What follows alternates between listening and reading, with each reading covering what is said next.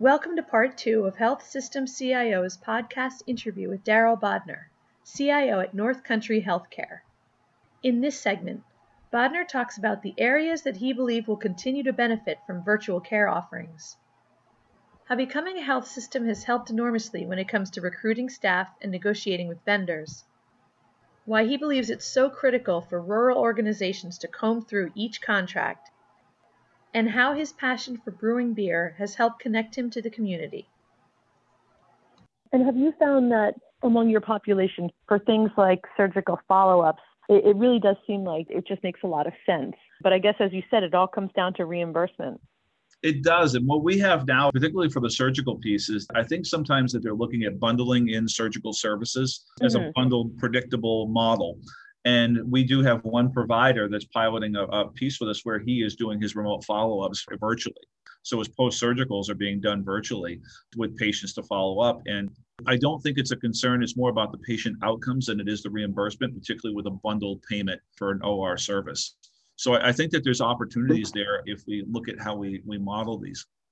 Yeah.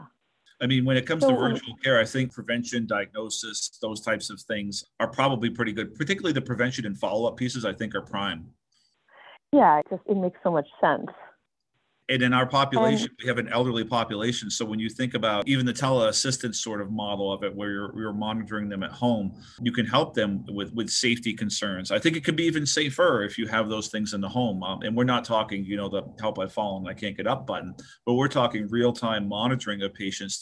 And I don't like to delve into what I would call artificial intelligence or machine learning, but there's clearly algorithms that we can use that can help identify patterns or inconsistencies that can identify a patient fall, a patient taking a turn for the worse, different pieces, and alert a provider or other clinical staff immediately to that change. And it could be even over a longer period of time if you start to see a decline in a patient's O2 saturations or something. You can report those back and say somebody may want to look at this. So the outcomes can be much, much better. It really is so exciting when you hear about artificial intelligence and how it can be used. But there are just so many pieces that have to be in place. And there is a divide when you're seeing the organizations that are getting knee deep into this, that have the resources. And it is definitely a factor when you look at all of that. I think they need to be looked at by use case. As I hinted to, we're sort of piloting those pieces out. So you look at an orthopod discharging a patient, it's a risk for the patient to get up and move and do things, but you can check in with that patient remotely and it's probably more effective. Behavioral health, as we've seen, and I think most of the country has seen, it plays to their comfort level much, much more than perhaps somebody who's, coming in for a routine primary care visit. Areas like oncology and wound care don't play into this realm at all. So, you may not even want to offer it in those areas. But those are the types of things you have to look at and you have to play those out. Yeah. So to switch gears a little bit, because North Country Healthcare was created the way it was, and, some of the goals you had mentioned are being able to attract physicians, and has that made a difference also in terms of things like recruiting, retaining IT staff, and also in terms of working with vendors? Have you seen that made a difference, being part of that? It has. It clearly has. So in terms of recruitment, not only for clinical staff, for IT staff, yes. The other thing that helped with that was the historical stigma in healthcare that people had to be on site, even in a non-clinical role. COVID did help in that area too. We had to bring on a data analyst, which was something we didn't really have. We worked with data analytics, but we didn't have somebody completely dedicated to this, and we're building a department out from it. But that was a very tough recruit for us unless we could make sure that the individual could work from anywhere. And it's been extremely successful. And I don't think that would have been welcomed as much prior to COVID. So the system needed this, and we were large enough now that we could attract people to come in. So I do think from an IT perspective, it has helped us. And the ability to work remotely and repurpose space for clinical service delivery, which we've done in one of our affiliate members who was constrained by space, has been a key component to that. It allowed them to be able to pivot people out from an accounting and financial perspective that weren't in place anymore. So those were all positive. We've been able to get better contracts because of being a system and negotiate pricing a little bit better overall in all of our contracts, including our payer contracts, which is where you get real money. I mean, your GPO to save on cost savings is one thing, but when you can start getting your reimbursement adjusted accordingly, it helps as well.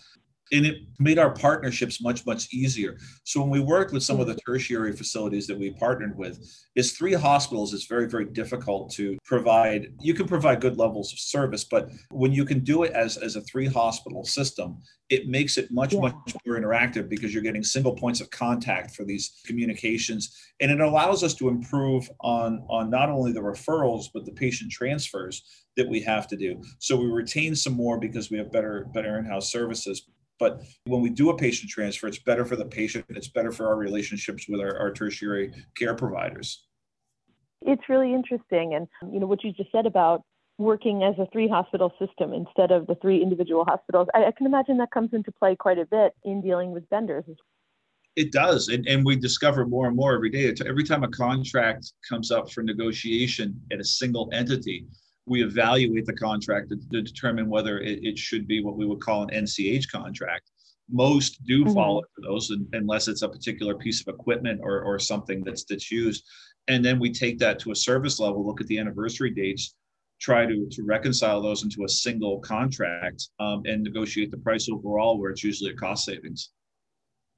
Yeah, that's such an interesting area.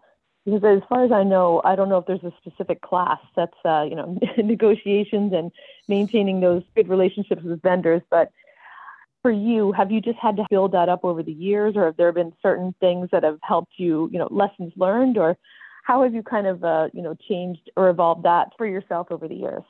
Well, I mean, I've always been a big person for contract negotiations and always looking at these and trying to make sure that we partnered with our vendors. And I think as a small rural hospital, cost optimization and cost savings are always a big piece. It's always present in top of mind. But what we've done now is what historically stopped with me in a negotiation where we might be able to do a contractual negotiation. We now are able as a system to bring in somebody who specializes in contract negotiations and purchasing, who can then take and look at the GPO contracts in depth and push those vendors. And if we have a vendor we're dealing with that's not part of a GPO, because we're a little bit larger and can purchase more as a system, even though we may have been doing it individually prior to, it comes as a full representation. We're able to maybe get those additions to the GPO contracts or get access to portions of the contracts that we didn't have before. So from contracts, it's always been an issue from my perspective is I'll evaluate those and I will go through those with a fine tooth comb, looking for those caveats, those 5-year renewals with a year's notice. But then to actually start negotiating the prices, having somebody on board that can do that without damaging a relationship with a vendor is really helpful.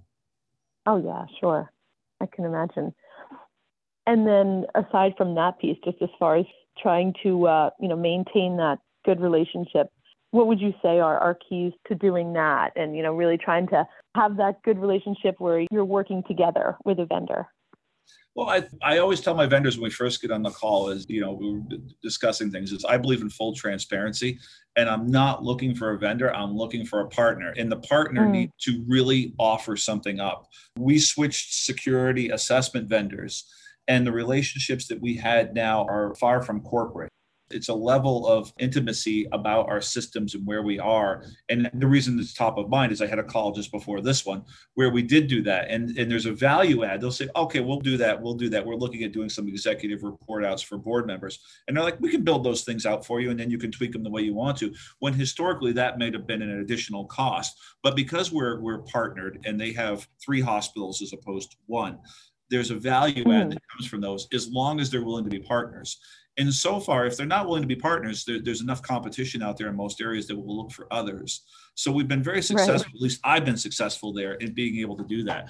And like I said, it's always nice that when it comes to price to have the bad cop out there to say, okay, listen, I'm sorry, but I got to run this through my purchasing group now that we have a purchasing group as 3 hospitals to beat you up on the price. And it sort of takes that off of me and allows me to maintain those relationships. Yeah, that's very interesting. There are definitely times where I'd love to be a fly on the wall for some of the conversations. Me too. I've sat in on some of them, and I find myself laughing at how they have those conversations. Right. So one of the other things I wanted to touch on was that I saw on LinkedIn that you were involved with a brewery. Is that still the case? It is. Awesome. This is our 3rd year. April 20th was our 3rd year. We have been 3 years in a row in the state of New Hampshire. There's a There's really only one independent TV station in the area, and they have had user polls, and they voted us number one brewery 3 years in a row. Small brewery located in northern New Hampshire. We manufacture our own beers and ciders on premise. We don't sell anything else. No hard liquor or anything like that. We do a pretty good food menu. We sit along a river, Israel's River. Right now, as a matter of fact, what we're doing is we always believe in giving back, and it's been very, very fortunate for us. We've done a lot of different things. Being in healthcare and sitting on the home health and hospice board, we have done a hospice ale that was donated as part of an auction where the highest bidder could pick the beer. They could help us manufacture the beer. They could name the beer after a loved one, and then we would give all the net proceeds of that beer back to the individual. We also did commemorative growlers that sold at a high price, all of which all the proceeds go immediately to the home care agency. It's a lot of fun. It gives us purpose. Yeah. It grounds us into the community.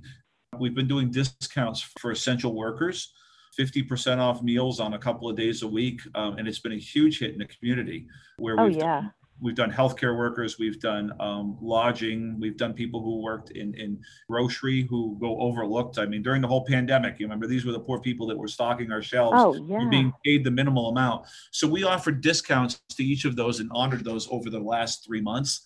And we're offering 30% off anybody who can come in and tell us of a good deed they did for somebody else. So it's sort of our good deeds sort of thing to wrap it up, purely based upon people's good faith and their own testament to what they've done. And we're encouraging them to give those discounts to other community, events, charities, those types of things. We feel like we're really embedded in the community and we're part of the community. Yeah, and we were able to survive COVID relatively unscathed because of the community participation and support of us during that. Even though we had limited seating, we had a huge amount of curbside and to-go foods that were done, including beer. To me, it's the best of both worlds. I get to work in healthcare and do this, and then my side gig, which I will go to as soon as I leave tonight, to go serve and pour beer. Even though I don't have much time during the days, I occasionally get to brew beer, which is my real passion. It's a wonderful thing. It's a great thing. If you get a chance, you can look mostly on Facebook. You'll see some of the things that we've done for discounts for people over the past 3 or 4 months. But the community outpouring was good, particularly for healthcare workers. It was great to see all of my colleagues going down to get a Thursday 50% discount off their entire family, their entire meal. It was always nice to see that.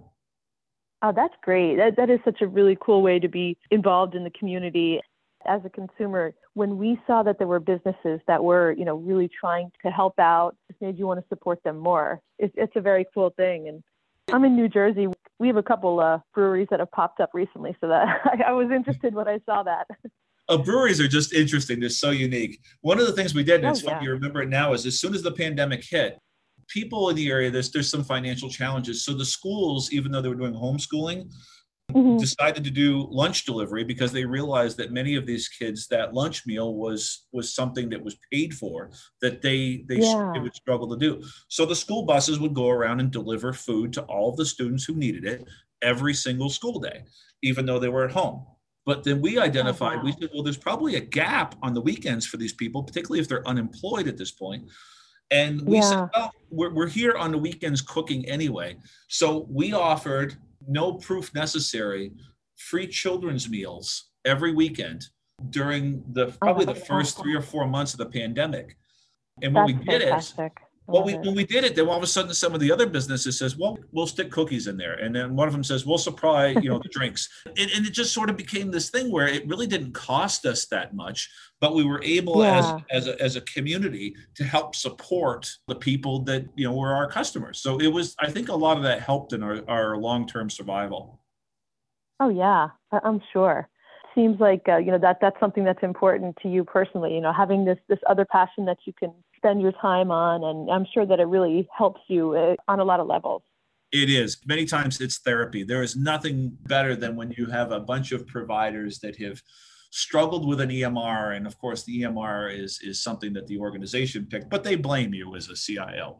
You're the face of that. And I mean that in the kindest ways. They're all wonderful people. Right. And you're dealing with the financial struggles of organizations and all these things. To go down and just pour a beer to somebody who's happy to drink a beer, it is therapy. It truly is. Yeah. Oh, sure. That's great. If I'm ever in New Hampshire, I'm certainly going to look you guys up. Please do. Oh my God, we would love to have you. Very cool. If you think I can talk on a call like this about healthcare, you should see me talk about beer at the brewery. That's awesome. Up until probably about 4 or 5 years ago, there were so many laws in New Jersey that prevented this that we really didn't have any. We've had a couple pop up, some of the smaller batch to the medium size, and it's been so great, to be able to go to these craft breweries. And usually they're people who, like you, they love to talk about what they do, and you do get that community sense, which is really nice. And the beer is good. Yeah. And that's the thing is, every beer is different. And we have a few breweries that weren't here before in our area, and we support each other.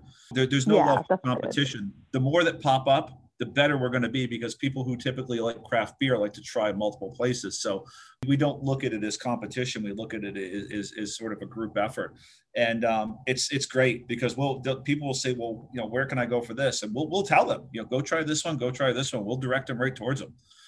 Because it benefits us all, and they do the same for us. Yeah. Oh, that's very cool. Well, sometime if I ever see you at one of these, Chime or industry events, I'll talk about the beer, because I'd love to get to know more about that. That would be great. That would be fantastic. All right. Well, thank you so much. It's taken a lot of your time, so I appreciate it. But it's been really interesting to hear about what you guys are doing, and yeah, hopefully we'll get to follow up again at some point. Excellent. Very much appreciated. It's good. I'll tell you, it emphasized the work that North Country Healthcare has done. I'm always proud to talk about it because it's always been focused about the patient. They really have been. And the leadership I work with is phenomenal. They're really compassionate about this. So anytime I can talk about it, I'm happy to do so. Thank you for listening to this podcast from healthsystemcio.com. To hear other podcasts, visit our website or subscribe to our account in iTunes at healthsystemcio.com/podcast.